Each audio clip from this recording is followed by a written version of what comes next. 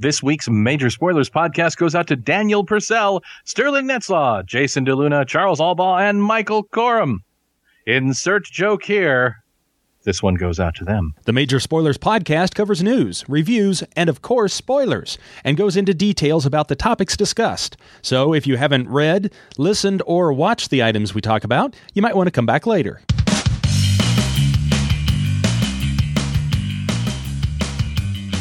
I'm Matthew. I'm Rob. I'm Rodrigo. And I'm Steven, and you're listening to the Major Spoilers Podcast, the podcast for pop culture and comic fans. In this issue, 15 seconds to air, and we've got nothing to say. Atomic Robo is in the cards. Something is hypernatural. And we want to know, is Blacksad really sad? Because he is kind of gray. And the Major Spoilers Podcast is on the air. Welcome to issue 421 of the Major Spoilers Podcast. Thank you for downloading and listening. Hooray! All of us with varying views and opinions. All of us right and all of us wrong. Nicely done. Later in the show, Blacksad. A book that is terribly good and terribly bad. Yes, a book that hits on all of those opinions. Did anybody else hear Blacksad is voiced by Morgan Freeman? Yes. Now that I think of it. I wanted to give a quick shout-out, talk about Nerdtacular 2012. It was wonderful. Thank you for everybody who came out to Nerdtacular 2012. It was so nice to meet all of you and to interact. I think that's one of the reasons why we went this year, to meet some fans and to meet new fans and to do some things with new people that we've met along the way. Man, at Nerdtacular, there was a competition between the podcasters. They separated them to two teams, and there was basically this giant trivia challenge, and Steven killed at it. Well, no. Our boy did us proud. He was like a machine, like a pop culture machine gun. It was the 1-2 punch of me and Mark the Turpin, who just got us out of the gate and got us rolling. Yeah. And our team just sorry, Randy, but we demolished you guys. They really did. And I didn't want to rub it in, but I mean, we at one point there was a rule that said, if we got so far ahead, we'd just end the game. But I mean, we just kept playing and playing and playing and playing, and we were like, well, the audience was having a really good time with it, so I can see why they didn't just stop. We were like 15 points ahead, and there were only 10 questions left. Right. And so it was a lot of fun. And that was put on by Brian Ibbett, who did a wonderful job in putting that contest together. And Rodrigo and Rob actually did something that I thought was really cool. They put together a little one-shot D&D encounter. Yeah. And then Brian... D&D Brian, Rob, Rodrigo, and Adriana sat down with 3 major spoilerites, or just some new spoilerites, I guess. Bronco being one of them that sat in. Bronco. Oh, Bronco. He just peeked in through the window and reached in his giant hand to roll the dice. We had to use Rob's giant die for him to grasp between his big fingers. So I think they really got a kick out of that. I played a lot of new games, including Munchkin, which I know has been out for 10 years, and I'm just now playing it. But that was a lot of fun playing with and meeting with people. And, of course, the whole Nerdtacular was great. There are some pictures over at nerdtacular.com from the show.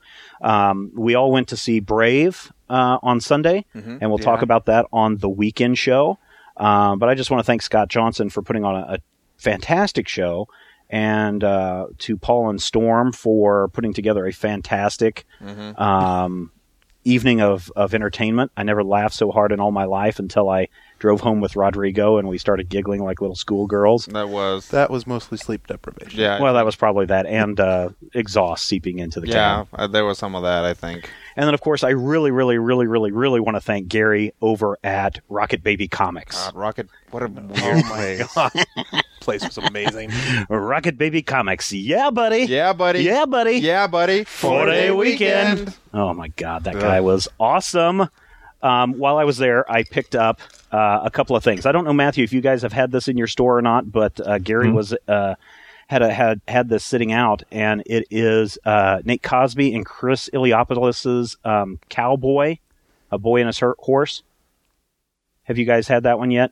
Sounds familiar. It looks really good. I haven't had a chance to open it up out of the plastic bag. The other thing he helped me track down was I love the lock and key issue of Guide to the Known Keys by Joe Hill and Gabriel Rodriguez.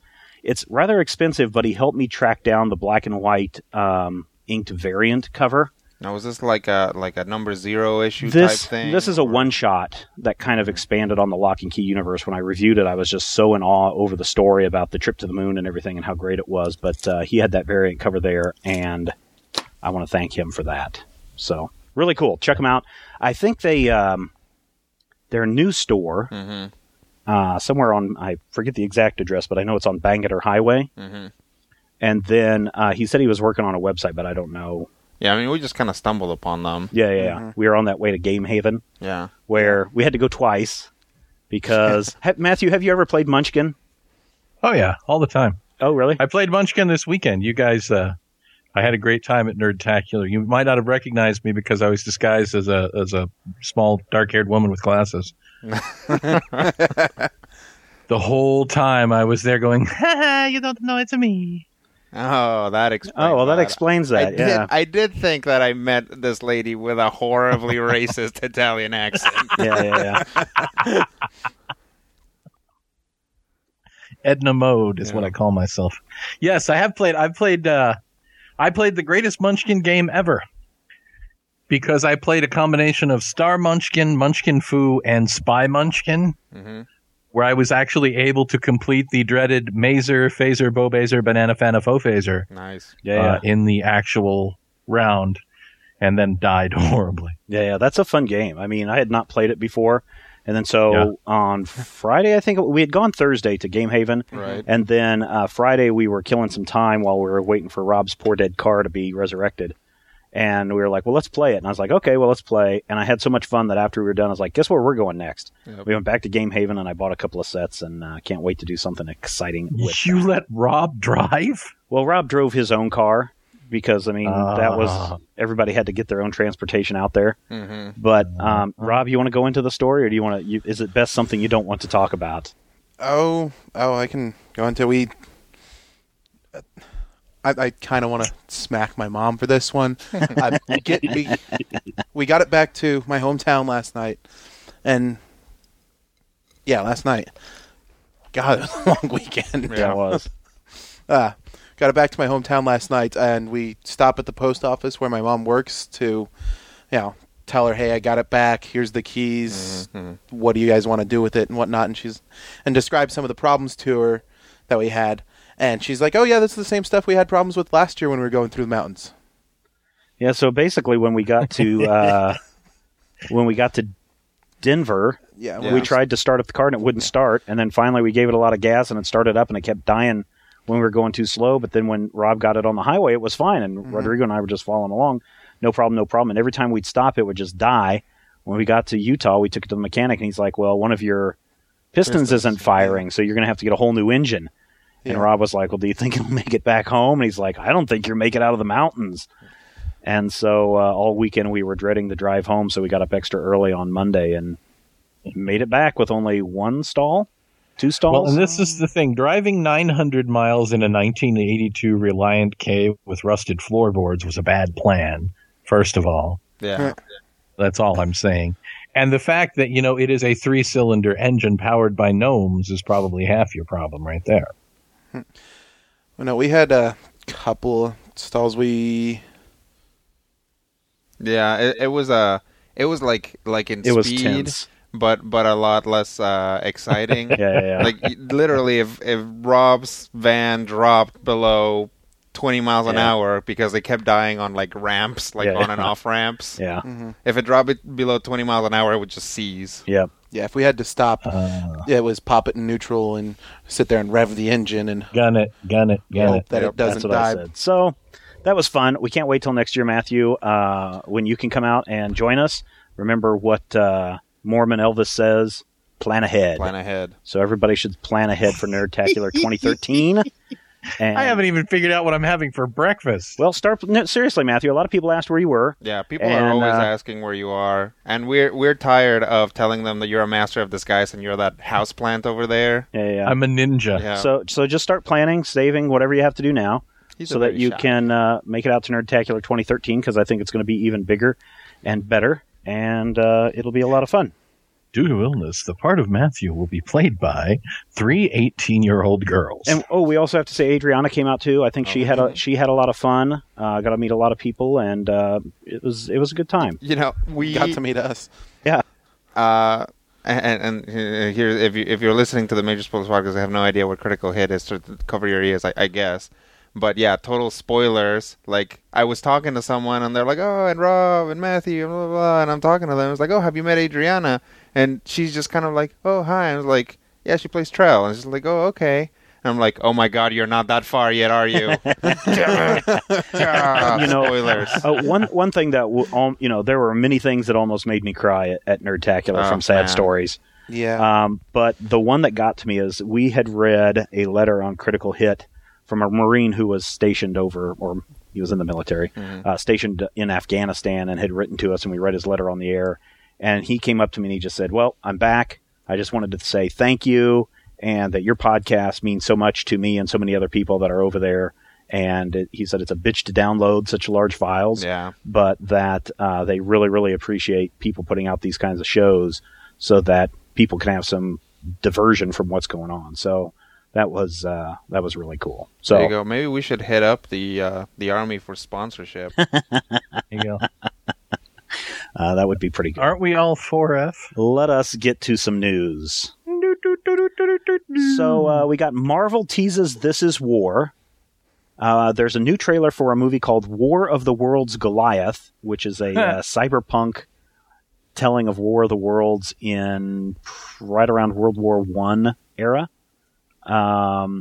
George Takei heads to Riverdale, and Sony is planning a Tonka truck movie. I believe it's Takei. That's probably right. So let's spin that wheel of destiny, and let's see where it lands. It lands on Sony planning a Tonka truck movie. Now, it did? Are you sure? Yep, that's where it landed. You're sure? That's what the wheel told me. That's what I'm seeing. What about this? What about Mr. Andrew Jackson over here? What did he tell you? He said Matthew needs to go take a bath. It'll be a real short show, folks. Tonka. How many of you guys played with Tonka trucks when you were a kid? Oh, I did, When I was a definitely. kid? Yeah. I had the not Tonka this morning? crane. Oh, well, or whenever. So, Tonka trucks are like the really bubble-shaped ones. No, right? they're the ones that are made out of when I was a kid, when When we Matthew were was a a kid, these are the ones that are made out of the giant metal yellow, Solid steel. the orange yellow steel die stuff. cast Yes, stuff. well, not Bash your die-cast, sister but in the press face. plated. Huge. They're big, and they're meant to be run through the mud and the dirt and all that stuff. You were I did supposed not. to try and destroy these things, and you can't. Yeah, they're really I did tough. not play with Tonka trucks as a kid. Okay, what about your nephews?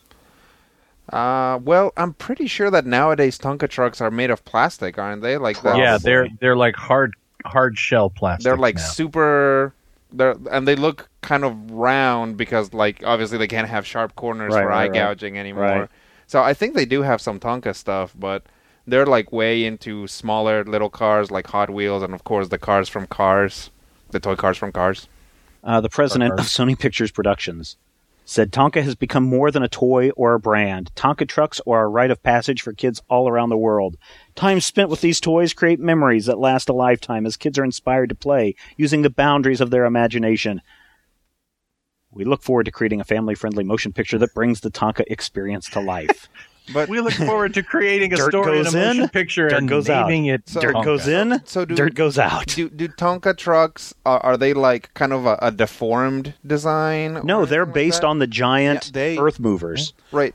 So the Tonka trucks are Truck. Just trucks. they're And cranes and bulldozers. They're They just- basically a faithful reproduction of normal vehicles. Pretty much, Normal yes. construction equipment. Yes. Okay. So they're gonna make a movie about normal construction equipment is basically what they're saying, and just slap the Tonka thing on there. Because I Yes. could see it if there was a Tonka design, like a Tonka feel to the toys. I think it'd be it would be probably even more of an interesting movie if these Tonka trunks like transformed into like a robot or something and fought other robots. If they all came together and formed a giant robot. Yeah, that'd probably make it more interesting. But Tonka trucks, in my opinion, one of the most boring toys out there. To make a movie, certainly there's nothing obvious to generate conflict with Tonka other than potentially hippies who don't want you to tear a rec center down. Oh, there you go. Pretty much. Hey, we've got our Justice League movie again. Yeah, there you go. They're going to show it from the other side, breaking from the other side. Yeah. There you go. Those rotten kids are keeping us from doing our job. Let's take them out. Tonka! Tonka!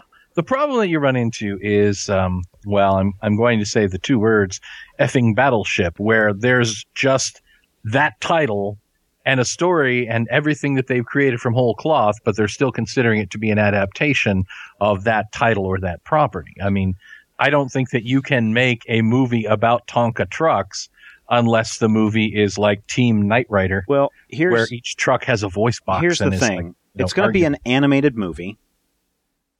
So right away we're looking at pushing into Cars territory. And it's being produced by, in addition to Sony Pictures, Happy Madison Productions. Wow. It's an Adam Sandler Tonka truck movie? Sandler, giggity-goo, or whatever Adam Sandler's like. I'm a little baby treat. They're all going to laugh at you! Yeah. I'm the strongest truck. Now I'm the strongest truck. Nah, nah, nah.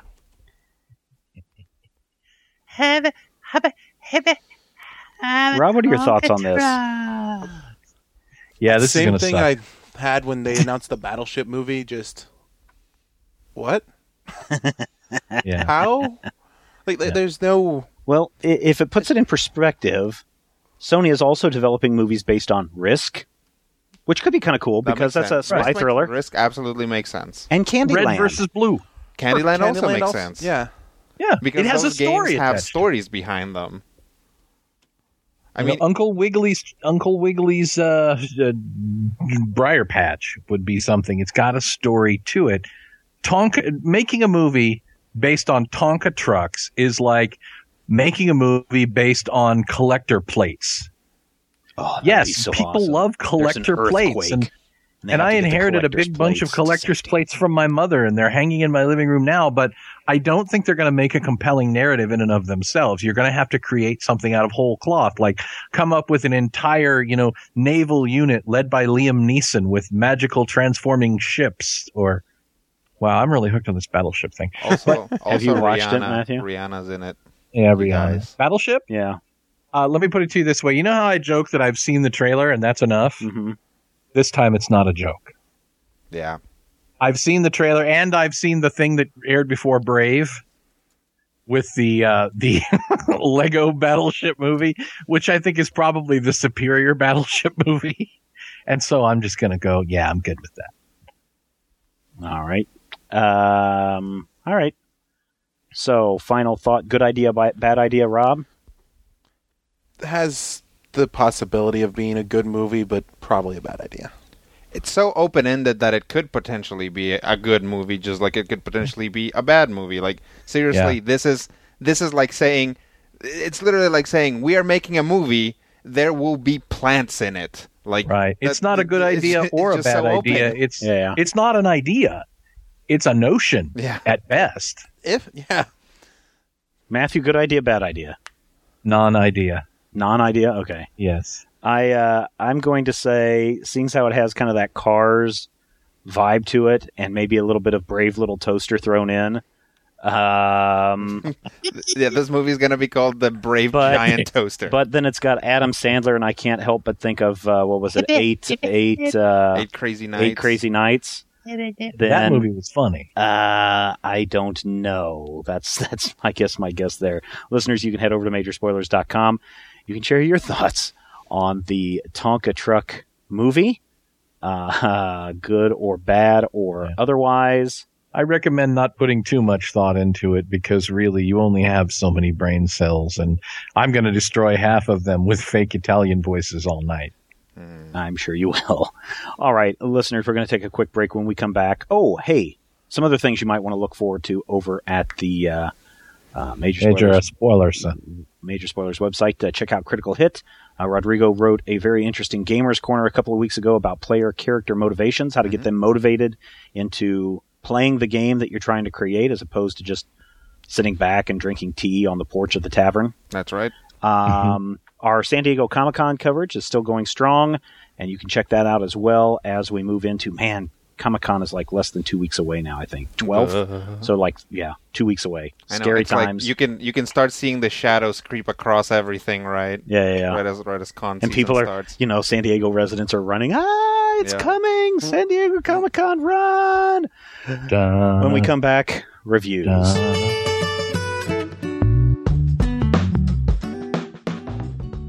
How to get a Major Spoilers shout-out. If you want to get a personalized shout-out at the top of the show, all you have to do is the following steps. Number 1, visit majorspoilers.com. 2, click on the Make a Donation button. 3, donate $10 or more to the cause. 4, sit back and relax, and hear Matthew butcher your name and say something cute about you. Major Spoilers, bringing the good stuff since 2006.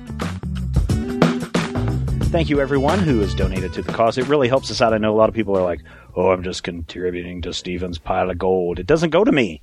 It goes to the site. Right. It goes to everybody who... it doesn't go to the site. It goes to everybody else. We have long days here at Major Spoilers where we sit in our dungeon and we type and we type and we type and we blow kisses to Steven's 5 gold Rolls Royces because that's how Major Spoilers work. That's not even the case. That said, Steven's demon-possessed Rolls Royces do a lot of the heavy lifting around here. True, Yes, very true.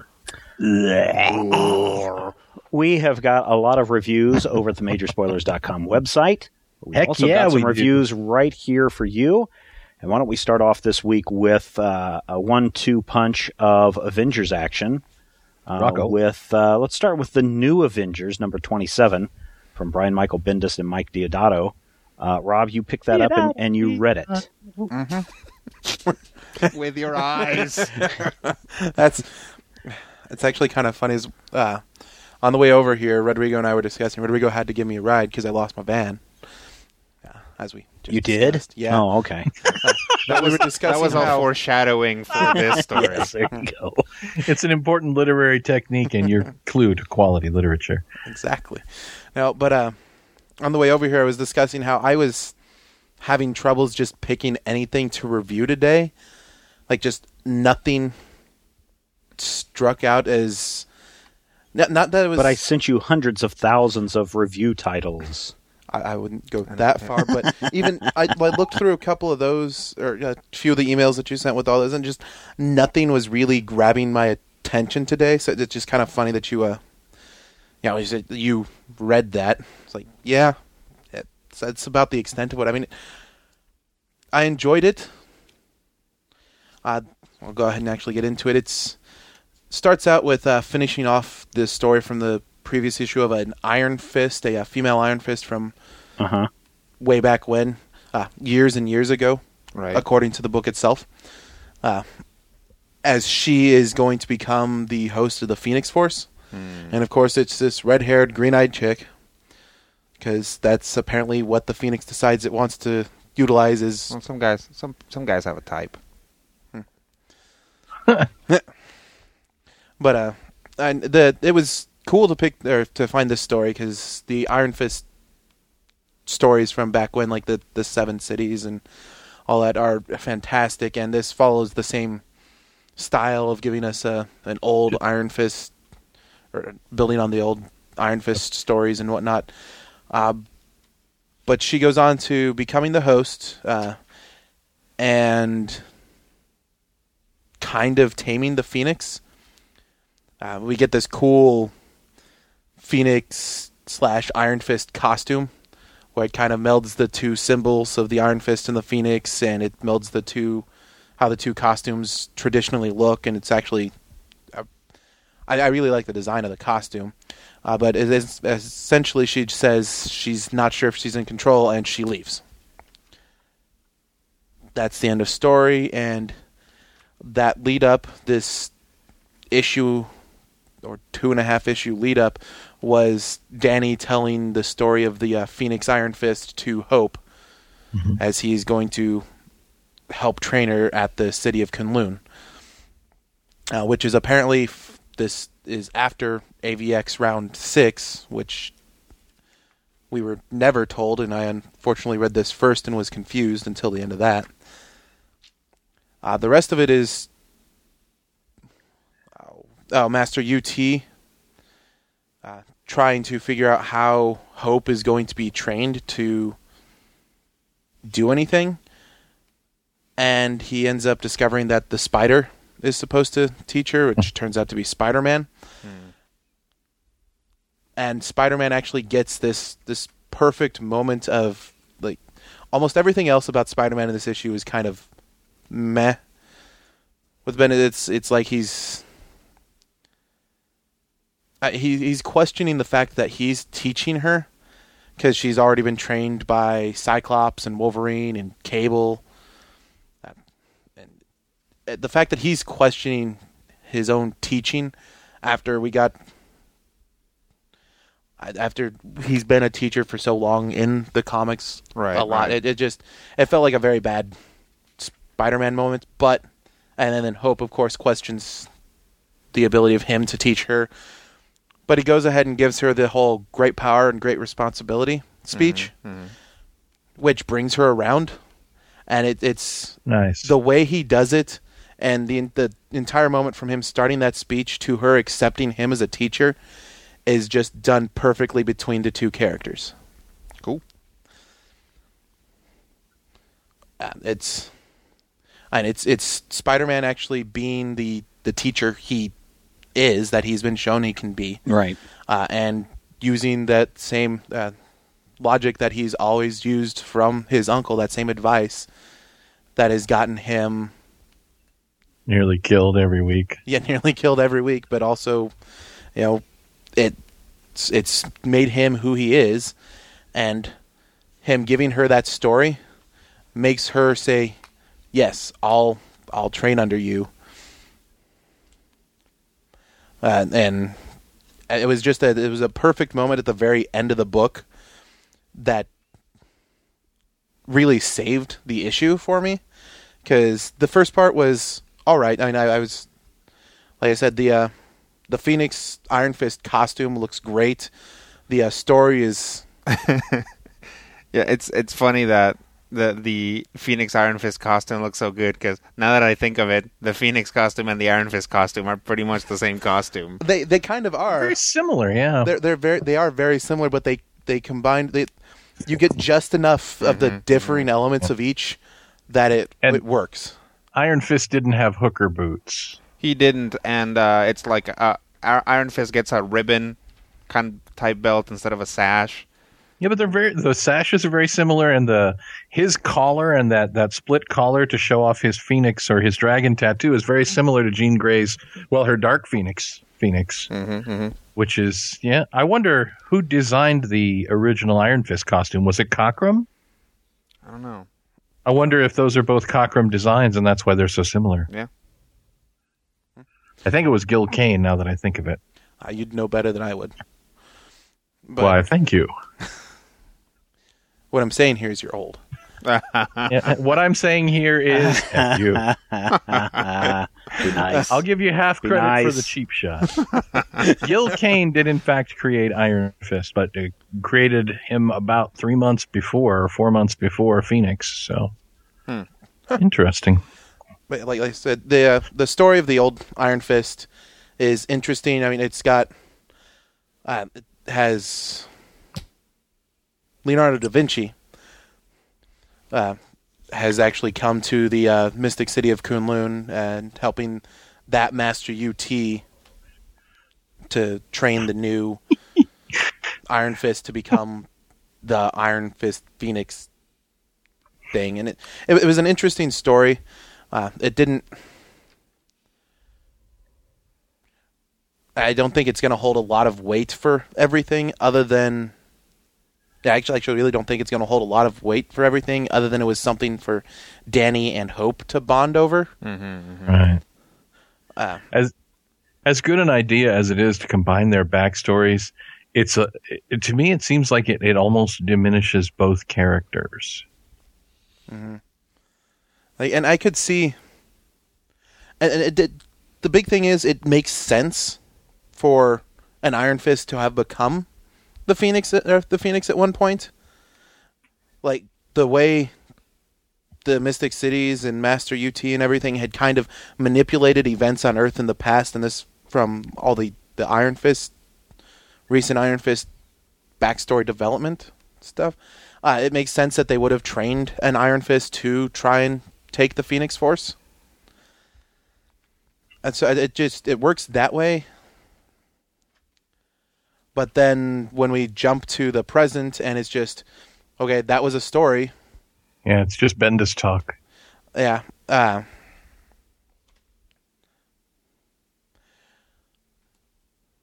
It just seems like it was interesting but unnecessary for what's going on. I don't know, like it was filler for the New Avengers title until they got to the point where Hope was going to be in Kunlun being trained by Spider-Man. Unfortunately, I find that a lot of the stuff where Iron Fist guest stars in other people's comics is that way. Interesting but unnecessary. Yeah. Iron Fist isn't a guest star in New Avengers. He's one of the main members of the team. Oh, this isn't an X-Men Right. comic?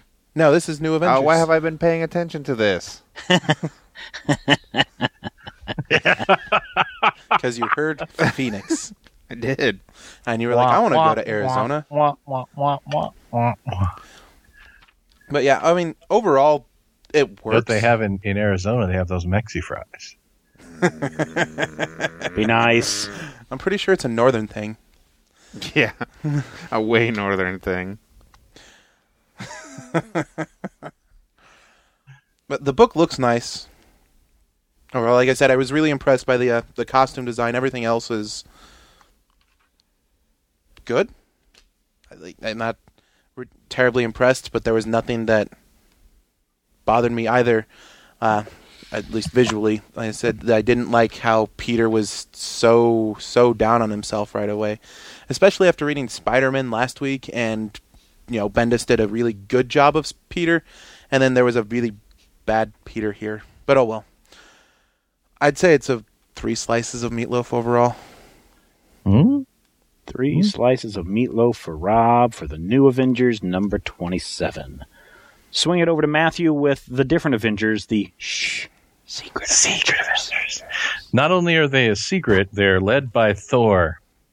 So, not so much of a secret anymore.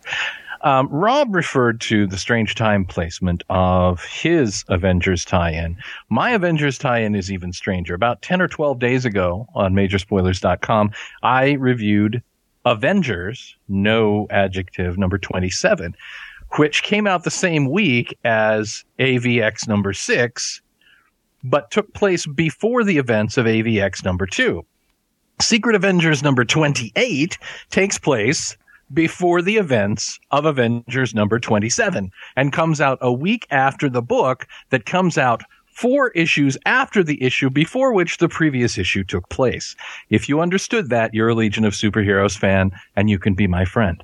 Secret Avengers number 28 is the story of the space contingent of the Avengers. Thor, War Machine, Ms. Marvel, the Vision, Captain Britain, the Protector, the Beast, Ms. Marvel, and the Valkyrie, for some reason. And it deals with something that I thought would be a big plot point in the entire AVX war, the resurrection of Captain Marvel. Apparently, 4.5 issues ago, while the Secret Avengers were trying to keep the Phoenix Force to getting to Earth, rather. I should probably... Matthew's hungry. I do. We keep talking about Mexi fries, and I remember my days in Saskatchewan, eating those. Anyway, neither here nor there. The Secret Avengers have been caught by Ronan the Accuser, who is now Ronan the Executioner, who's going to chop off their heads. And in a previous issue, somewhere along the line, and I think it was an issue of Avengers, the Protector turned on their team. The Protector, of course, is Novar of the Kree, the former Marvel Boy, who was almost Captain Marvel himself. But somehow that either hasn't happened yet, or happened and they've forgiven him. And there's some fighty. And in the middle of this story, they're like, oh, and by the way, the Phoenix Force brought Captain Marvel back from the dead. And my brain went, what? Because I read the previous issue of this book, and I swear to you, I don't remember Captain Marvel coming back from the dead. And, of course, we meet Captain Marvel's family. His last remaining relatives on Hala, the home planet of the Kree, are actually blue-skinned Marvels. The blue and the pink-skinned Marvels, I'm not exactly sure how that all works out. From an art perspective, this is a really interesting issue. It's really weird, and it's really dark and, kind of sketchy, but in a good way. Renato Guedes, I believe is the name of the artist, does a really good Captain Marvel, puts some real emphasis into these scenes of, will they execute Captain Britain? No, of course not, but it's good to put some bits into it. And during this whole fight, the Phoenix, 4 issues of AVX ago, they're trying to keep it from getting to Earth. And, of course, we know from AVX number 6, which I reviewed a couple of days ago for the website, it doesn't work. So the question is, how does it doesn't work?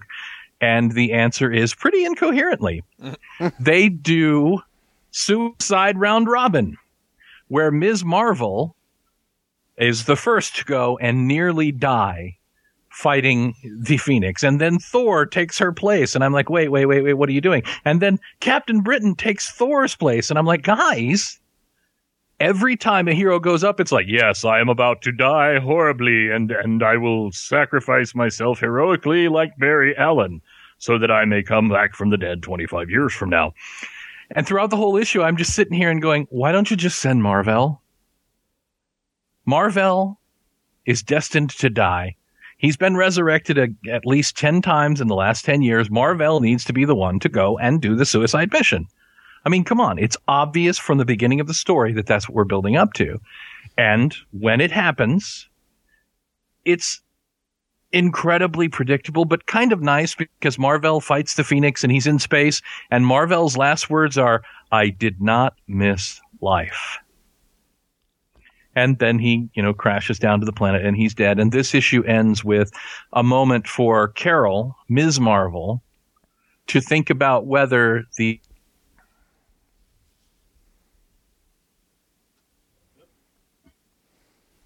I think we lost Matthew.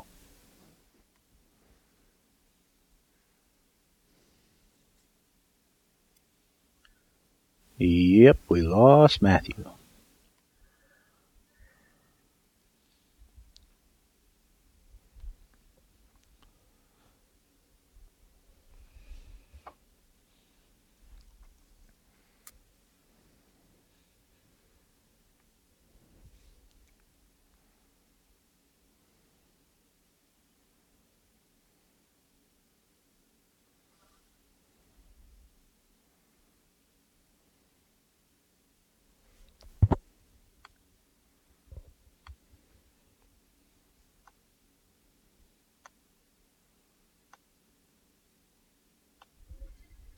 The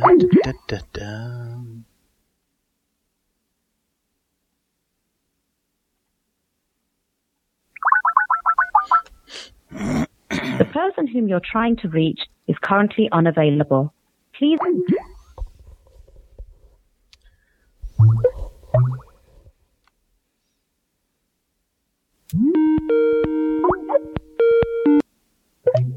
Are you back? I don't know. Am I? Sounds like you are. Okay. I'm not sure what happened.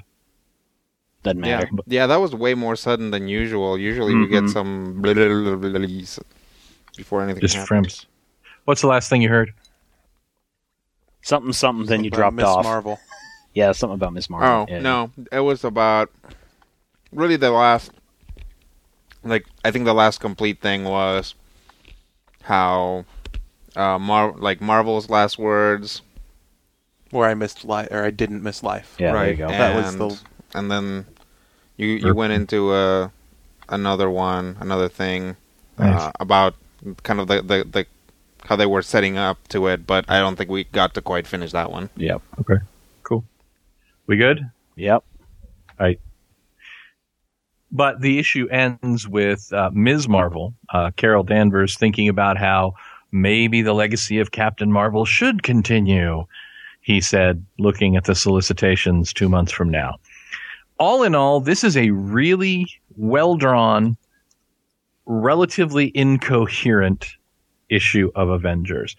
And the biggest problem with it for me is the fact that it ties up a plot point that is now almost 4 issues out of date. No matter how wonderful this story is, the placement of it is problematic in terms of monthly issues.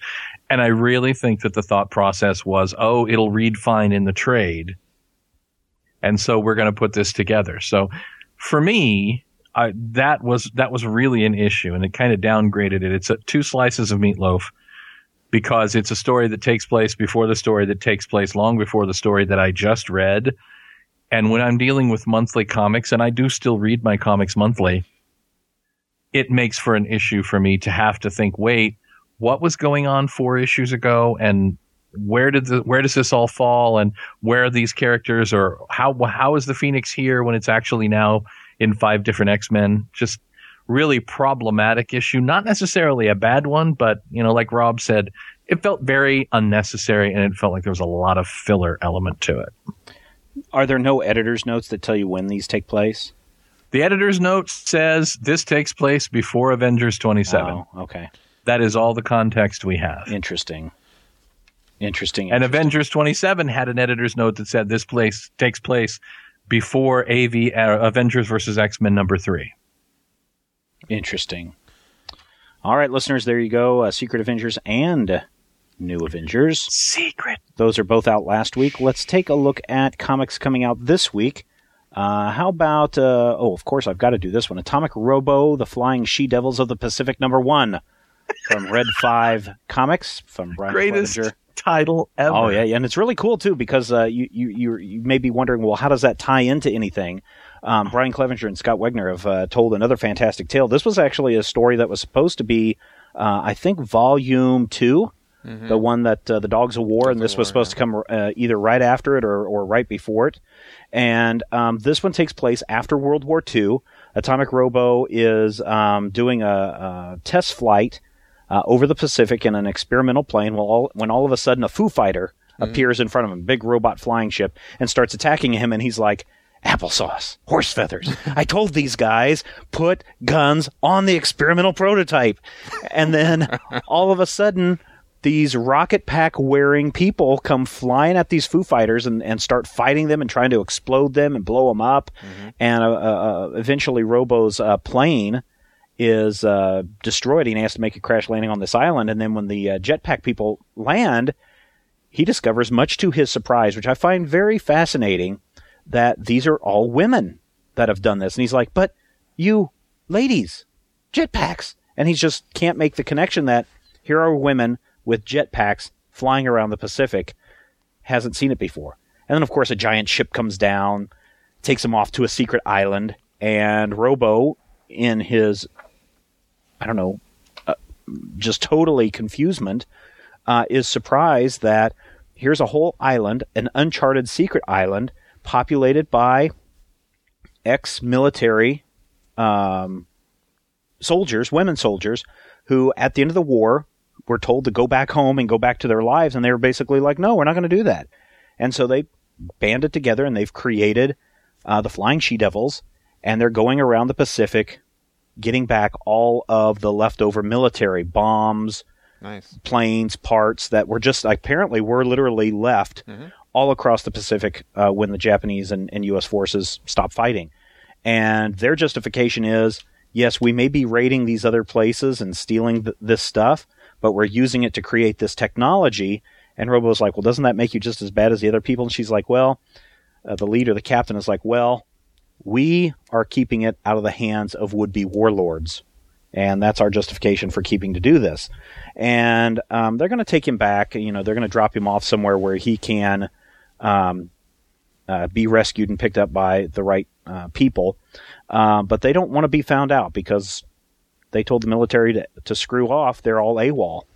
And so they're literally criminals. And so they really don't have a home to go to except for this mysterious island in the Pacific. Well, we do find out where the Foo Fighters come from. Japan. So here are these Japanese soldiers, all male, who have been working tirelessly to build these advanced technology weapons that can outdo anything the atomic U.S. can do. And they've been plagued by the Flying She-Devils of the Pacific, except in this last battle, the leader had one of them secretly follow the airship back to the base. So this issue ends with the cliffhanger of the Japanese know where their enemies are, and it's going to be an all-out battle, I'm guessing, in the next issue, if not before. So, interesting story. It's an interesting hook. I was really surprised at how surprised Robo is that here are these women in position of power, women in position of being fighters.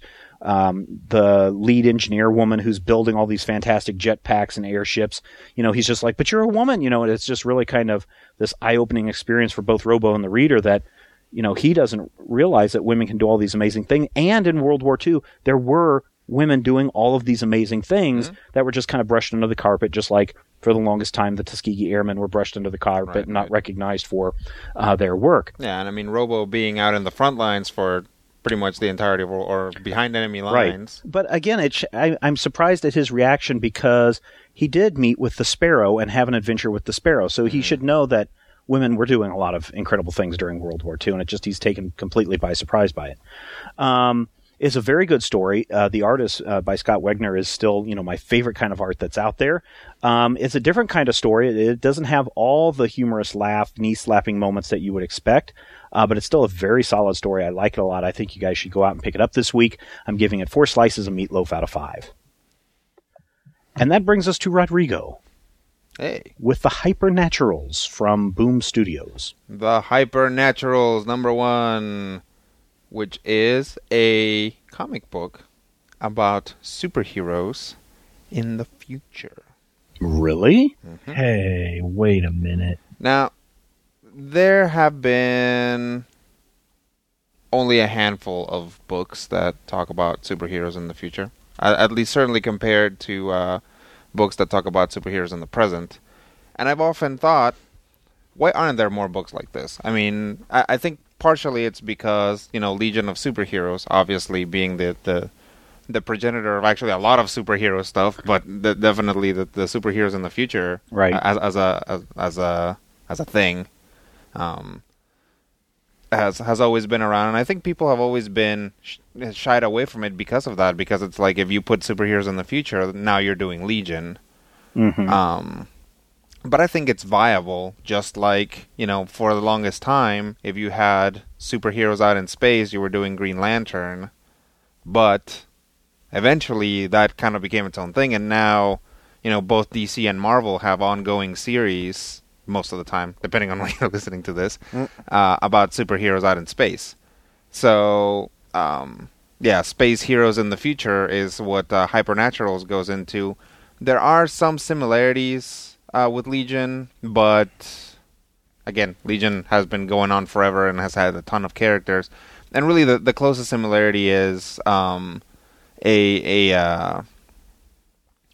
good relationship with the government, and which isn't present in every iteration of the Legion, but is in most of them. I think it is. And kind of a Brainiac 5e style character, which, if you're in the future, you got to have that super smart techie guy. Other than that, I mean, it's its own. It seems to be its own thing. The book starts with a flashback of the Hypernaturals, which is the name of the team, being involved in this huge conflict with this villain who has gained the ability to rewrite reality. Yeah. In certain ways, I'm going to guess, because if it was just complete omnipotence, there's not much of a reason to fight him at all. But we don't see the resolution of that. We just cut to the present, and one of the characters is now not in the Hypernaturals anymore. Another character is now their PR person, and then a third character just kind of consults with them. And the issue kind of picks up as the current team disappears. So it sets you up for basically 2 veterans and 2 completely green cadets are now going to go out there and try to find what happened to the current iteration of the team. It's pretty interesting. It's very superhero-y. I mean, right down to the point where, it stops just shy of people turning around and addressing each other by their awesome superhero code names every time they talk to each other. Yeah. But it goes to the next step below that, which is having little text boxes that tell you what somebody's name and powers are.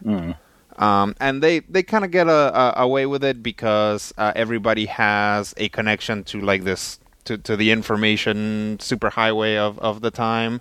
So when you see the little box, it's got the little icon that everybody has floating around their head that gives you that information. So know they play it with it in universe, which is pretty cool. That said, though, I'm not terribly interested in it. I'm like, all right, space super future heroes as a genre thing, and then I'm flipping through it, and I'm like, well, this is actually not that interesting. Maybe, I think that there is something viable here, but this comic, I'm not too crazy about. I'm still curious to pick up the next issue, and it's not, the art is good. All the characters are recognizable. The character designs are interesting. Again, very superhero-y, but, they've got... Each character has their own thing going, and it's, from one panel to the other, you can recognize who's who and what's going on. So I'm going to give this one 2.5 slices of meatloaf. I mean, it's... Yeah, fair enough. It's decent. It's a good read.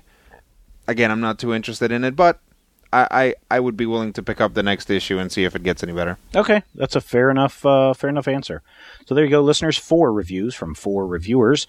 We'd like to know what your thoughts are. You can head over to majorspoilers.com. Use the comments section.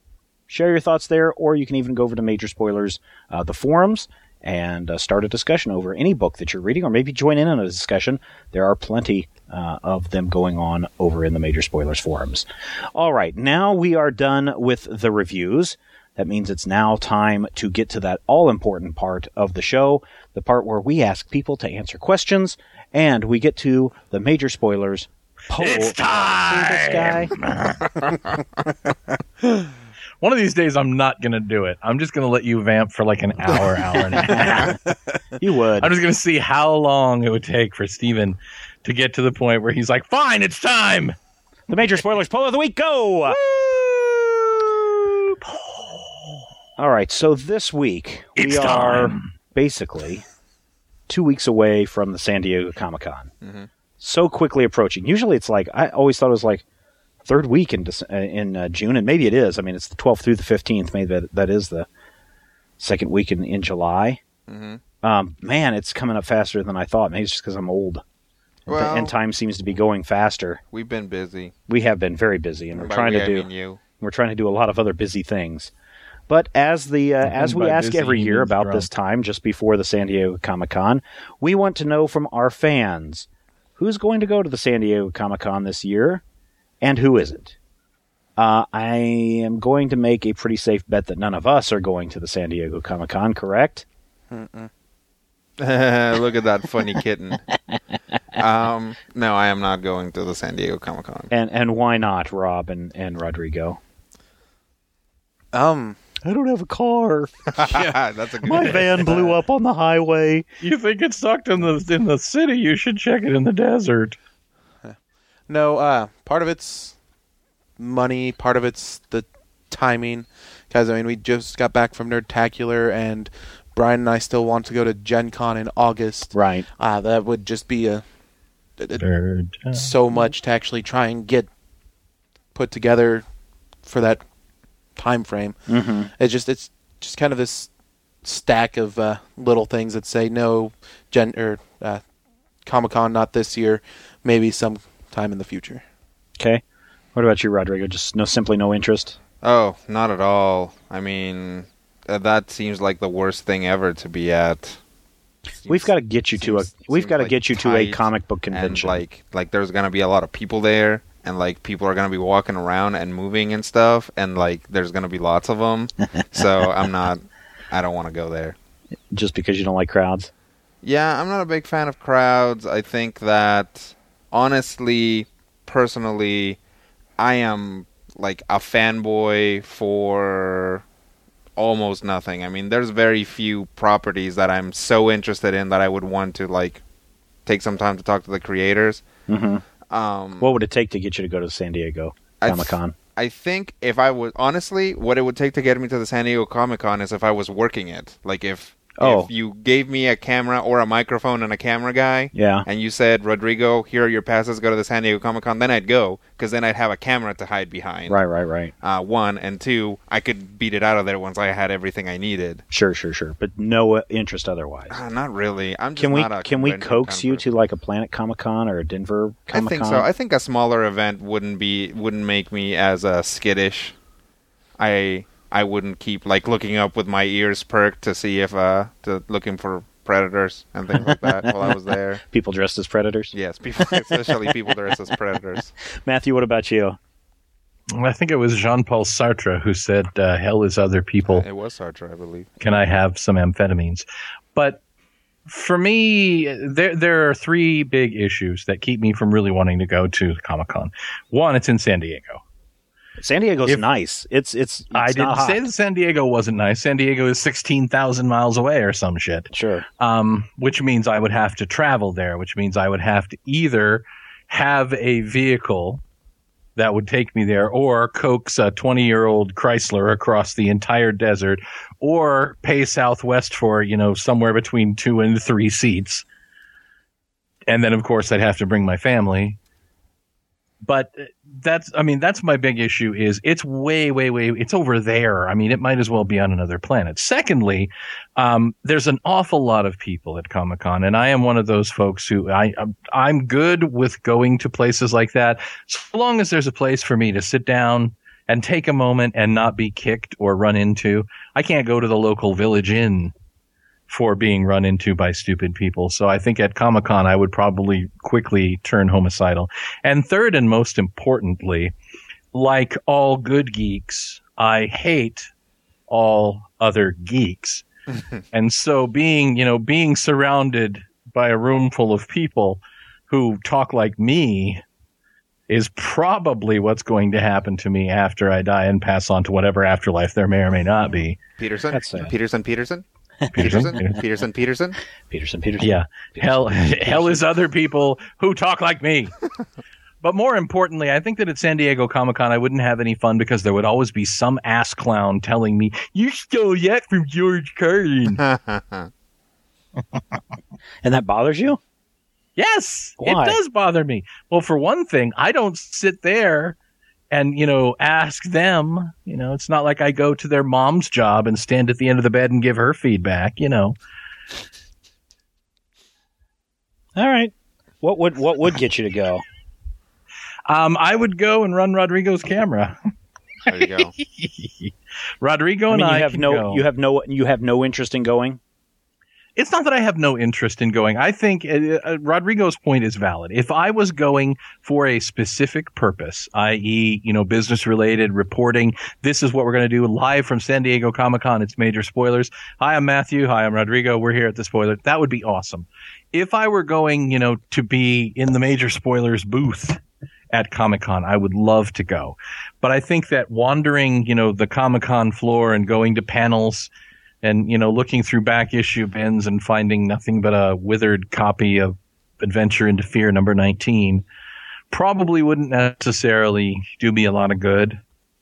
I work in a comic shop, so most of what I would go to a comic convention for, I get at work. I mean, I had a copy of Brave and the Bold number 28 in my hands this week, and I went, ooh, this sure is awesome. Can't afford that. So yes, Rodrigo and I will be happy to go and cover. We'll be expecting the travel vouchers soon. Well, certainly not with that attitude. I hate all you nerds. But yeah, that's really kind of bad. That's a. I'll be like Guy Fieri. I'll get a shirt really with flames.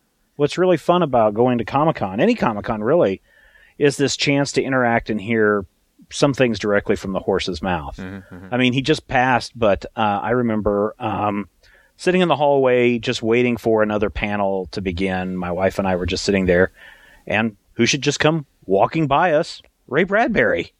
I mean, just walking right by, and it's like, holy crap, that's Ray Bradbury! You know, or... Hey, wife, something wicked this way comes. I mean, it was one really... time I saw Ray Bradbury, it actually turned out to be Isaac Asimov.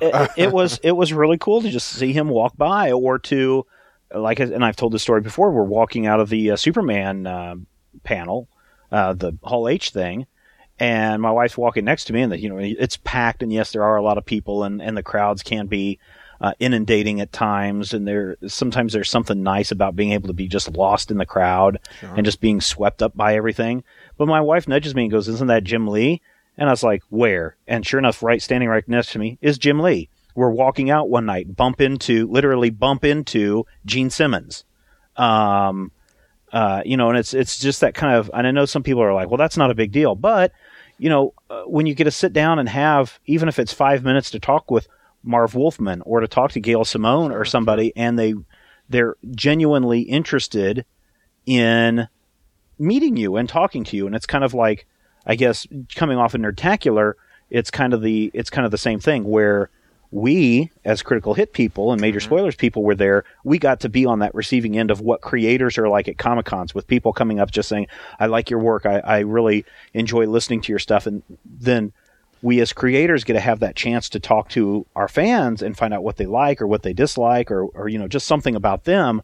I think sometimes making that connection with people is really kind of nice. And I know some people just go to get the merchandise, and I know some people just go there so they can be on the Twilight panel or sit in there and hope to see Andrew Garfield swing in from a rope or something and just have that oh my gosh, I was there when this happened. But I think it's that connection. And Matthew, I know that, and I hope you're just being joking when you say that you don't like other people like you, but sometimes that's kind of the nice thing, is you get to actually hang out with other people who are like you, who like the same things as you, who can have interesting conversations with you. I will say that one nice thing about being at Nerdtacular is that I never, not once, had to explain a joke.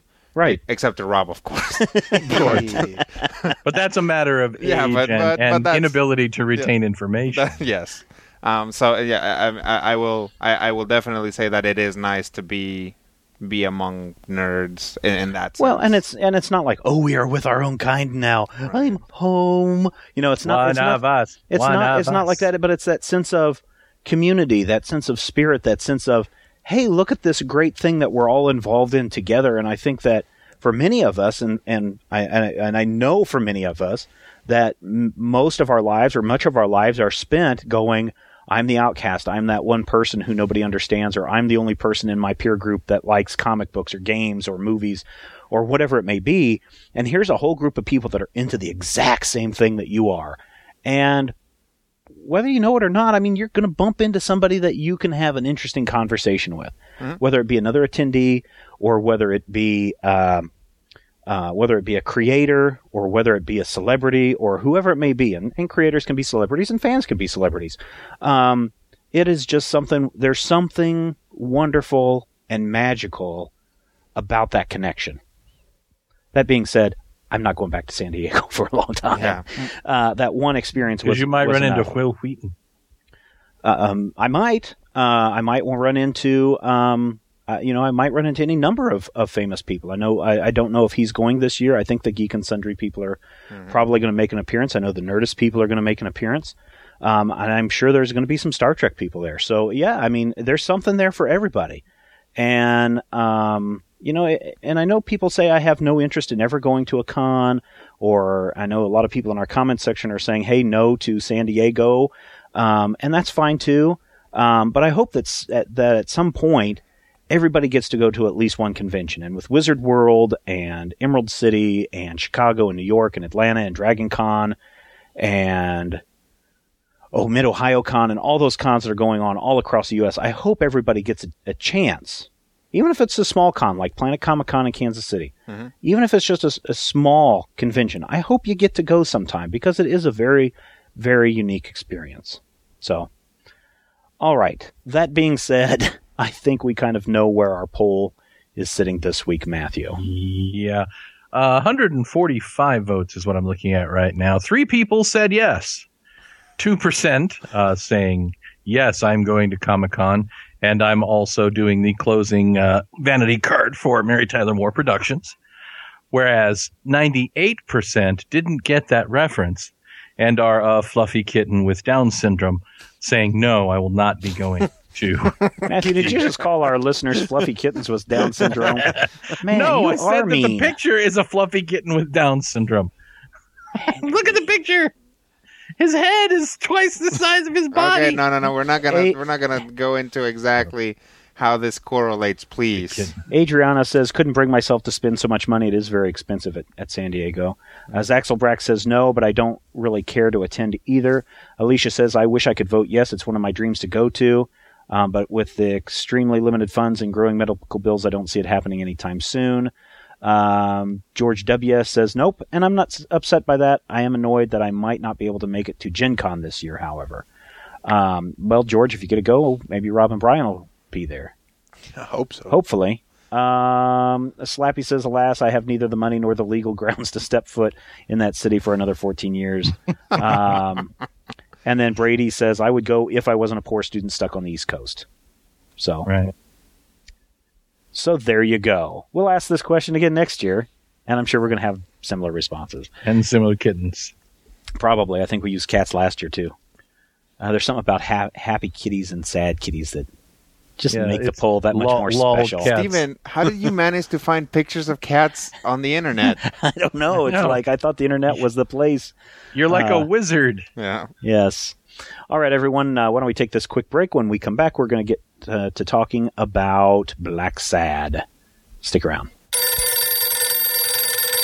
Greetings and salutations, major spoilers. Cat Halo from the forums here, back again with a few thoughts on Abraham Lincoln, Vampire Hunter. This movie should be a lot of fun. It's directed by the guy who did Wanted, and it's produced by Tim Burton. And just look at the title, Abraham Lincoln, Vampire Hunter. Should be fun. Instead, it's quite a somber affair. It's very grey looking. The special effects are a bit obvious, for want of a better word. And there are some good action scenes, particularly the stampede, but as a whole it falls kind of flat, particularly the middle act where it just goes limp and a bit lame. It does pick up towards the end, but all in all it doesn't pick up enough, you know. Ben Walker is very good as Abe Lincoln, and the surrounding cast do a very good job, but at the end of the day, I guess it's the writing is to blame. The guy who wrote the book has adapted it and just didn't seem to get the joy of the book into the movie, which is a bit of a shame, really. And I'll leave it at that because I've got a Red Hot Chili Peppers gig to go to in 1 hour. As always, you can find me on the Major Spoilers Forum, the ever-brilliant Major Spoilers Forum. I'm on the Facebook at Cat Halo Movies, on the Twitter as well. And at that, I will go. Thanks very much, guys. Have a great week. Hi, Major Spoilers. This is B.A. Williamson. You'll see me as Brent8090 on the site. I was just calling in with a bit of a comic book review, and I like to give things names, so we'll call this Through the Cracks, books that I don't think people are talking about enough. So this week, I'd like to talk a little bit about Wonder Woman. I just caught up on the last several issues of the series, and I am really, really enjoying it. The first couple issues didn't really sell me very much, but as the series has unfolded, it's really transforming the way I see Wonder Woman from a superhero book into a solid Greek mythology tale. Very similar to what J. Michael Straczynski did for Thor, where he stopped writing him as a superhero, started writing more as a mythic hero. The artwork is excellent, but the book really shines because of the writing of Brian Azzarello, you guys might know from 100 Bullets. His plotting is complex, his characters are good. The dialogue can be a bit disjointed occasionally, but it is still well worth the read. The interpretations of the Greek pantheon are just fantastic. It's keeping the classic feel of the old gods, but also with some modern touches. For example, Eros, or Cupid, doesn't have a bow and arrow. He has 2 golden guns. The characterization of Hades, the artwork would be enough to give Matthew the willies with his melted candle head. So it is just a fantastic book to pick up. Characterization of Wonder Woman is very strong. She's still her strong Amazon self. They write her more as a classical heroine than a superhero. It's very interesting, and it's really informing more of what I'm seeing from her in Justice League. So it is just a great book. I'm loving the shift in tone away from superhero and towards more of the classic Greek myth. And it's just fantastic. So if you're not reading Wonder Woman, you should be. This is D.A. Williamson, Brent8090 on the site.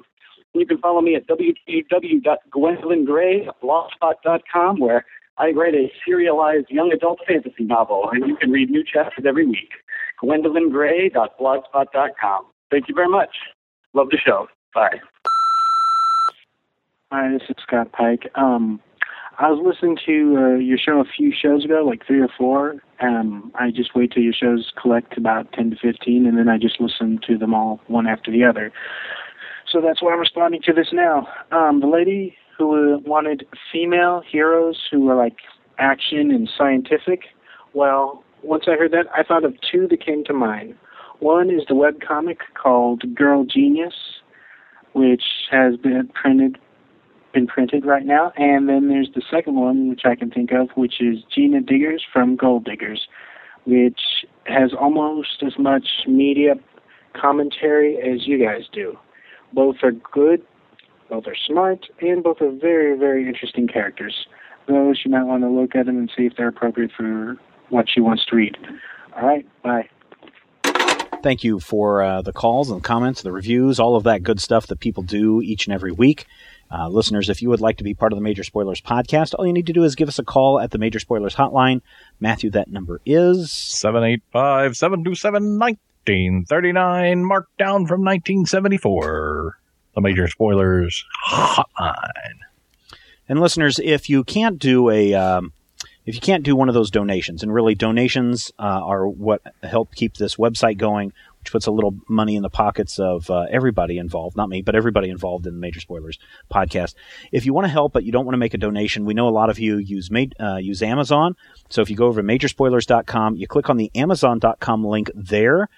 It'll take you to the regular Amazon site. You can order things like your Munchkin Deluxe set, which goes out, I guess, in a couple of days. You'll still get your product. We get a little bit of money off that referral, and it helps keep the lights on a little bit longer. So thank you for that. Majorspoilers.com, and then click on the Amazon.com link, and then buy away. Go out, and you know what? I think some of you, as E3 is over, and as we approach the gaming convention, more gaming convention time for those of you into video games, man, now's the time to buy that big 60-inch plasma screen from Amazon.com. There you go. Mm-hmm. It's a rush right out in a buying frenzy. And they are less expensive this time of year. It's a natural fact. Yep, because holidays, prices get jacked up. Yeah, I found an item this weekend for like 30% of price and bought it. It was awesome. Did you buy it through the Amazon.com link? Of course I did. Excellent. Good boy, Matthew. Let's talk about our book of the week. This is from Dark Horse Comics. Before we read the first 3 books in the Blacksad saga, and we had a really, I think, fascinating discussion. I think pretty much we were all very positive about the experience. So we thought that when Blacksad came out with his next book, or when the next Blacksad book came out, we would jump on it and review it as well. And either it's out now or it's coming out in a few weeks. I don't remember. Dark Horse sends us these things pretty far in advance. Probably in the show notes. Probably. Blacksad, Silent Hell. John Blacksad is back. And this time he's in 1950s New Orleans. And Nolens. You got to pronounce it Nolens. On the trail of a celebrated pianist, but there's a little bit of mystery behind what's going on. You said celebrated. Rodrigo, why don't you give us a breakdown of this story? All right, so Blacksad is a private detective. Right. So it's a detective story. Yes, I love detective stories. He is hired by an old man who is rich, and he's a record producer, and he hasn't been able to find one of his stars. Yeah, his biggest star, right? His biggest star, I believe. And this is New Orleans in the 50s. In the 50s. Mm-hmm. There's a lot of racial tension. There are a lot of issues. There's crime and drugs and everything going around. Voodoo. Oh no, that voodoo that you do so well? Yes. Well, a monkey does it pretty well. And so the Blacksad starts tracking things down, and of course, as in any good detective story, things are not as they appear to be. And as he starts unraveling this mystery, he realizes that the threads point right back to his employer and some of the things that he was involved with back when he was a young goat. Right. Yeah. And for people that aren't familiar, haven't listened to our previous... Excellent. Good one. Well done. Going back, if this is your first time listening to the Major Spoilers podcast, and you haven't listened to our previous discussion of Blacksad, Blacksad takes place in a universe where everyone is an animal. And as we've discussed before, the color of the animal does not necessarily reflect on the race of that animal. Except when it does. Except when it does, exactly. And so, you see Blacksad, and you're kind of led to believe that he's a black character. We've seen in previous ones that, the all-white animals tend to be white characters. But that's not always the case. And sometimes it gets a little odd at times. And I don't know if it's, race relations seems to be kind of a underlying message in a lot of these books. And so it's really kind of hard to tell. And I guess depending on which way it goes at times, it could also be some derogatory depictions of race as animals. And that's something that does happen here. I mean, this is basically a serial comic take on that Chandler. Right. Oh, it's very much Chandler. Late Chandler. But, I think that there is a clear metaphor here in that the young musician and his wife are basically dogs with brown skin or brown fur. Right. And the old goat and his son are, lily white. They're goats. Right. They are literally white animals. And I think that is clearly meant to represent something. But then again, it's one of the bits that I think is really easy to overthink. Right. Because as we discussed, the opening sequence is really entertaining. Kind of it reminds me of nothing so much as heavy metal, because it starts with Blacksad in a burlesque show, and the character, stripping on the stage is a jaguar or a leopard. So she's a white animal with these orange and brown spots, and I'm just like, I wanted to try and figure out whether it represented everything, but she was taking off her clothes, and I'm just like, she's a leopard, but she's a really well-drawn leopard. Well, God, I hope I don't turn into a furry. Well, and that's another thing that's a little weird too, because as we are not really sure, what the race is supposed to represent. Most animals have tails, and sometimes the animals in the books have tails, right, and sometimes they do not. And there's no clear distinction as to, Blacksad doesn't have a tail, but the monkeys have tails. The fox has tails. The skunk girl has tail. When you create a world that has anthropomorphic animals in it, you start getting into a lot of issues, and some, like the smaller the work. This is to a large degree, this is universe expansion dissonance. Right. The work continues, and it's like, well, I want to put in a reference here about being free as a bird, but birds are also people in this world. Are there also birds? Right. That kind of thing. I think in the last volume of Blacksad that we read, there was a guy who was like, "It's ironic, isn't it? A bird who can't fly." Is like, no, it's not ironic. None of the birds can fly in this world. Exactly. There, the old white goat record producer is ill. He's got some kind of a cancer, and he's using La Chapelle. Everything from voodoo to different medicines to try to cure himself. He is interested in finding this pianist, the jazz musician, because it's not really clear why he wants to find him. He just wants him found because he's his biggest star, and he just wants to find out what's going on.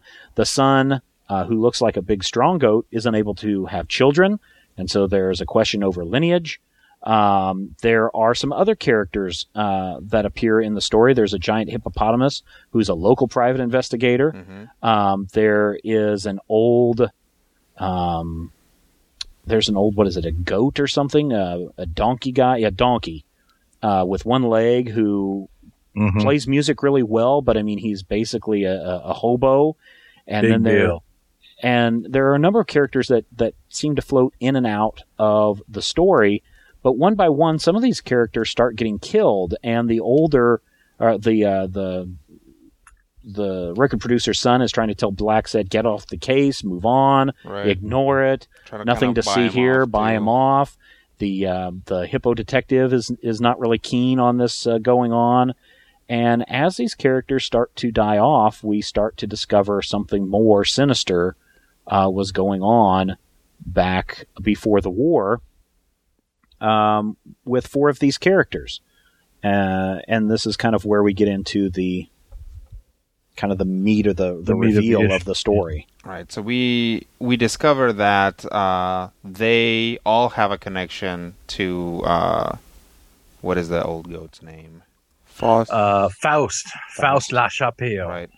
They all have a connection to him because he was set up in a town and was, for all intents and purposes, a snake oil salesman. And his medicine that he was selling to people caused problems, illnesses, and more importantly, birth defects.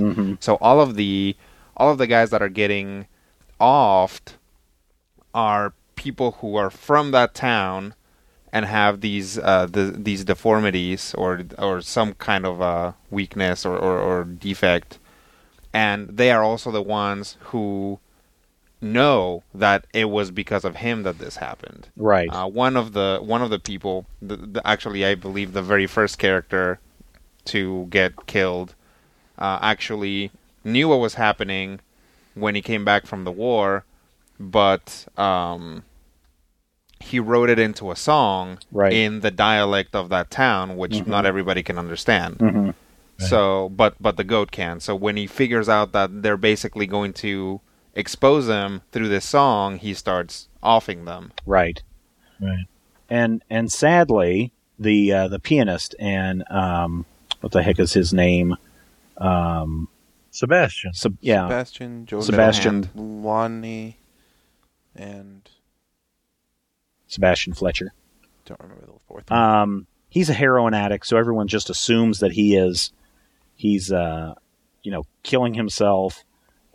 His wife, he's left his wife and newborn baby just to feed his addiction, and he's going to perform one last time. And basically, in his song, we are told the entire tale of what's happened and how this old record producer, again, and it seems to be the case in detective tales that it seems like the person who is hiring you is really the bad guy all along. And that's a trope that happens so many times in detective tales.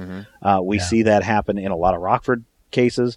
We see that happen a lot in Fat Guy and Fat Man, and what was that other? Jake and the Fat Man. Well, we see it a lot with referencing Jake and the Fat Man as a classic detective tale. Yeah, and we see it in Raymond Chandler. Raymond Chandler, we see it in the courtroom? The Maltese Falcon. Maltese Falcon is the same way. Falcon, the Big Sleep. You go all the way back. So, I mean, the minute this was introduced, I was kind of like, well, this guy obviously has something to do with this. And really, that's a lot of the time. It's like, well, this guy clearly is going to be the enemy here. Yeah. But and that's the thing is, in a well-written detective story, you go along anyway to see what exactly it is, and to see how the clues fit together. And I did like how these clues fit together to tell a bigger story.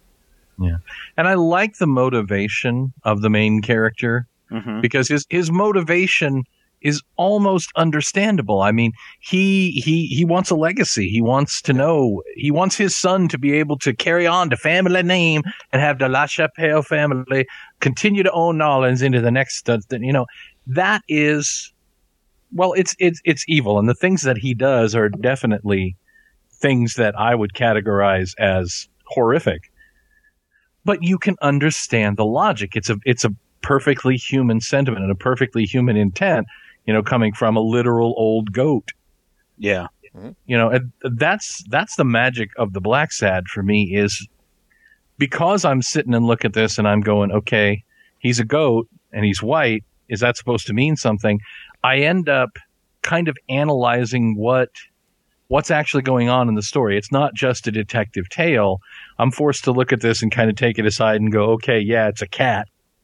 Here's a he just had that big fight, and I'm like, that looked painful. He took a bat in the teeth. The funny thing about Blacksad is that yes, it's well written, and obviously the art is amazing. It's worth it just for the art. Yeah. Right? Oh yeah. We'll talk about the art in a minute. So you start going and you get into it, and it's like after a while, it's like yes, they're animals, yes, but it doesn't matter anymore. And then the book basically punches you in the gut by having this whole conversation about being animals. Yeah. You know, like Blacksad gets almost killed by the hippo, and he's rescued by another cat, and the cat goes, "Well, we're both cats." Yeah. Okay, bye. Yeah. Well, you must have used up one of our 9 lives somewhere along the way. And I'm sure he's gonna like be a recurring character in future Blacksad stuff. Mm-hmm. Like it seemed like a Deus Ex Machina, but I'm pretty sure that he's setting something up. Yeah. But it was weird to just be like, and here I am again. It's like everything about Blacksad just lends itself so much to overthinking it, because this is a big burly cat wearing a wife beater, and he has like a tattoo on his chest, and I'm like, when he says we're both cats, is he saying we're both gay? Is Blacksad gay, maybe? Was that a thing here? No, I'm overthinking. Wait, is Blacksad gay? Am I? No. Yeah, and the moments that really resonate, you forget that you're looking at dogs and goats. There's a moment where Sebastian's wife has just given birth, and the goat son is standing there with this smile on his face, and she's nursing her newborn child and singing, and you're just like, God, that is so beautiful. Just that the construction of the scene, the placement of everything, even the fact that, well, I was a little taken aside by the fact that she doesn't have 6 nipples, but then I went, no, that's not important here. Right. It's something where you get into this story, and literally it took me a while to kind of reacclimate myself to, this one's a cow and this one's a ducky. But you get into the chapter, and once the story starts rolling, about 15 or 20 pages in, I kind of forgot that I'm reading about a cat and his sidekick, a fox, right, who have taken a murder case from a goat, and it's just a really interesting story. Rob, you've been pretty silent about this. I want to hear this is your first experience to Blacksad. Yeah. And unlike all the rest of the things you've thrown me into way in the middle. Middle, I enjoyed this one. This, like the first page was like, wait, what am I getting into? Because it does open in that burlesque show with the cheetah lady stripping. Wasn't that awesome? She's a jaguar, I think. Spotted cat lady stripping. Do we have a copy of this somewhere? Yes. And I can probably tell you if it's a jaguar or I just don't remember. Okay. Or a leopard. Yeah. And I was like, what am I getting into? And then it just went on from there. I was like, and I just got absorbed into it. Right. I didn't analyze it as much as the rest of you, partially because, like I said, you guys analyzed it from the race angle. The race angle didn't play up in this one as much. Like, I didn't even realize that there was a difference in race until the very end when he goes to find Sam in the colored bathroom. I'm like, wait, these guys have different races? Yeah. They're different colors. This issue, the story, didn't play that up at all. Like, there's no reference to it. And it's we talked about it because there's a previous volume that is all about race relations. Right. And there are literally white furred animals that are white supremacists. Yeah. Right. There it is. And you have that concept to it.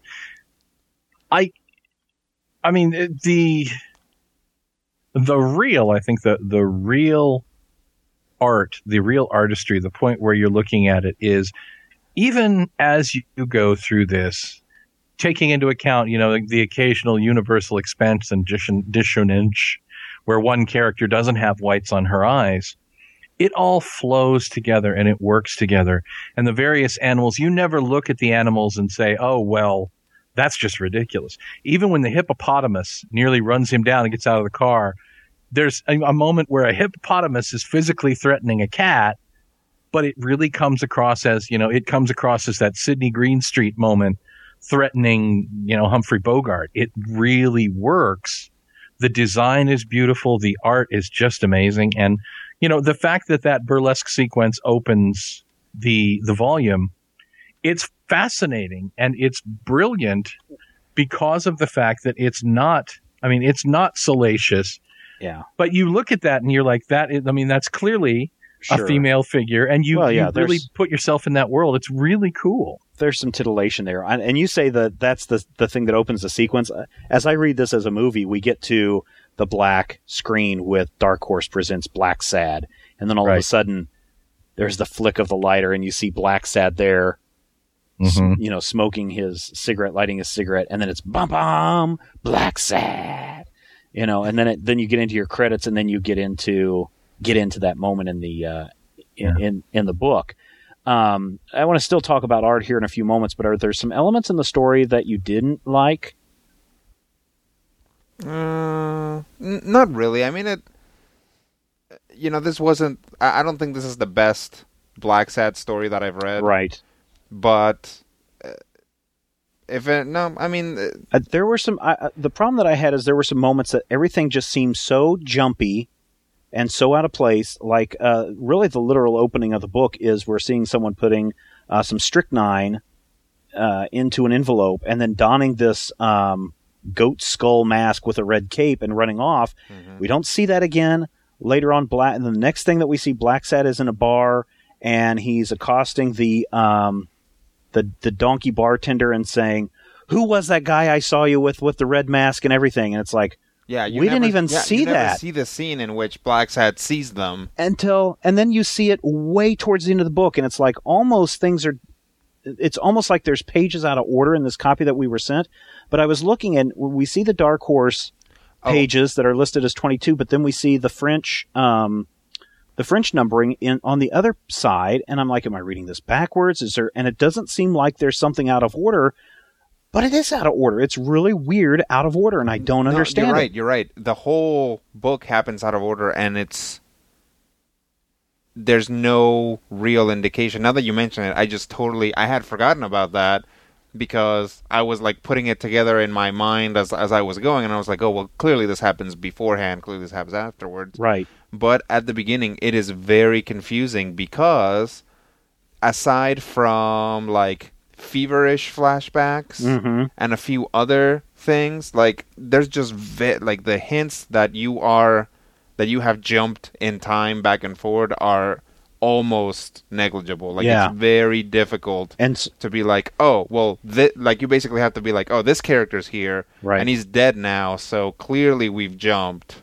But it was really confusing, and in a detective story, when you throw in confusing elements, it makes getting to the end, the solution, that much more difficult. Yeah.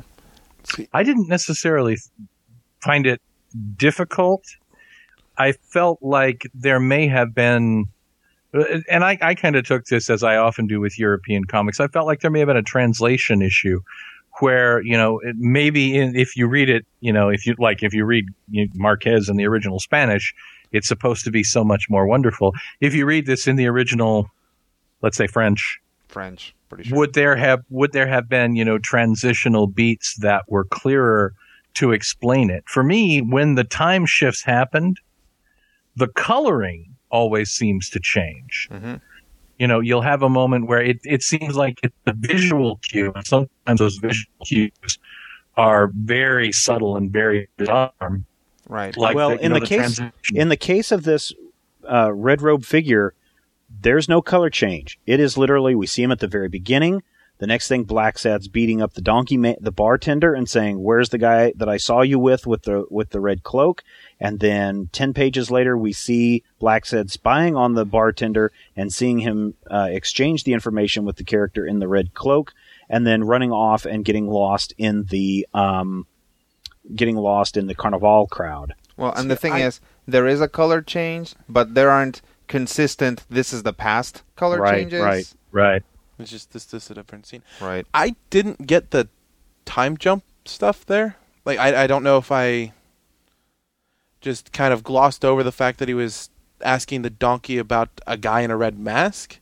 Because, the camel and the donkey, one of the two said that they had given Sebastian poisoned drugs. Right. And all I caught out of that sequence was Blacksad asking the donkey, who was it that gave you those drugs? Right. Not anything about, I saw you with this person. And that might just me that might be just me glossing over it because it didn't make sense in context at all. Right. And then him catching them later. I mean, that's the only part that was the really part that drew me out and drew me weird into the story. But everything else seemed to flow correctly. Yeah, everything else you can be like, oh, that must have happened earlier. But because it's such a reference to a specific scene, I was thrown off. Like, I kept flipping back and being like, did I miss a scene where this happens? And you see it later on. But also, it is just that. It is just Blacksad is like, look at that. It's a guy with a red... That's all it is. Right. So they could have just thrown that in right before that, and it would have been fine. Yeah. So, I don't know. Art-wise, Rob, what'd you think of the art? It's fantastic. Everything looked great. Anything you didn't like about it? Nothing off the top of my head. Nothing stands out as being bad at all, really. Okay. Matthew, what about you? I have to agree with Rob. The art is, spectacular. There are some really amazingly hard to draw moments in this book that they make just look effortless. There's a moment where they're in the record shop, and the record shop is just filled with these records. And as you look across, you see, album covers, you see pictures. He's gone to the trouble of drawing in dozens and dozens of these albums and putting all of the information you need to look and go, oh, well, this is clearly a record shop. Even if you were reading this in French, you would know where you were and what was going on. Mm-hmm. And the street scenes, especially the street scenes during Mardi Gras or the street sequences, when he chases him down and he ends up in the middle of the Mardi Gras, right? That is freaking amazing. Yeah. That if you look at that huge panorama, there are individual characters who never show up again. They've never shown up before. But you look and you know who each one of these characters are. Mm-hmm. There's a surprised-looking woman on the sidewalk, and you look at that, and just from that picture, everything you need to know is right there. The sequences, in the dark bar with the band tuning up. Yeah. Just gorgeous throughout it. And it's never off-putting. You think about it, and it's always there, but it's never off-putting that you're looking at anthropomorphized animals. It's never confusing or frightening or... it never devolves into goofy. It never devolves into cartoonish or maudlin. It's characters who happen to be dogs and goats and donkeys. Yeah, there in this volume, Dark Horse has a translation of the artist doing a breakdown and talking about the art that he created in this book, and it's a fascinating read. It goes on for, I think, about 20 pages. 25 pages. And it's this piece, and it's really as great awesome breakdown. as reading the book. And it talks about the challenges. It talks about, some of the other things that went into having to create these looks and these settings. It's a fascinating read if you have time to read through that whole thing. I just really got a kick out of reading that art bit. Rodrigo, anything for you? I will definitely agree that the art is spectacular. And really, aside from the issues of that, clearly, decisions had to be made as to whether Blacksad would have a tail or not, and whether who gets a tail and who doesn't, and all this other little animal minutia that I think we specifically right get stuck on. No, it's fantastic. Here's an artist or some artists.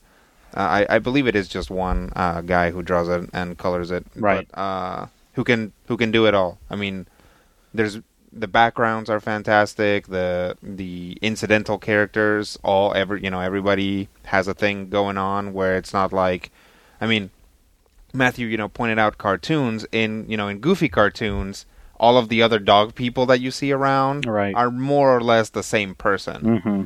But not here. I mean, here every pig and frog and chicken man that you see is a different person, and it just it really adds to it. This is a book that if you go through it real quick, you can say, well, this is a good detective story, or it's a decent detective story. But if you go back and look through it, like, the art will continue to reward you long after you've, made up your mind about the story. Yeah. It's one thing to say, I'm going to draw a character who has the head of a chicken. It's another to draw a character who has the head of a chicken who is clearly an elderly female, or a character with a dog face who is very clearly a man in his late 20s, early 30s. Yeah. You know, you'll have families of animals where it's clear, you know, they have different dog faces, but each one of them, you can tell the gender, you can tell the age, all of the necessary information about the character is there, even though they have the face of a dog. You can look at Hannah and you can see Hannah is a young mother. I mean, granted, she's ridiculously pregnant when we first see her, but you can look at Hannah and first we show of her as her standing. When they close up to her face, that is clearly a young female face. Now, she's a Yorkie, but she's a young female Yorkie. And that is just an amazing piece of work to be able to just show that immediately, the first glance. I want to correct something. I kept saying, I think I said French. This is a Spanish yeah, comic. It was originally Spanish. Yeah. Rodrigo said French too, and he should know Spanish.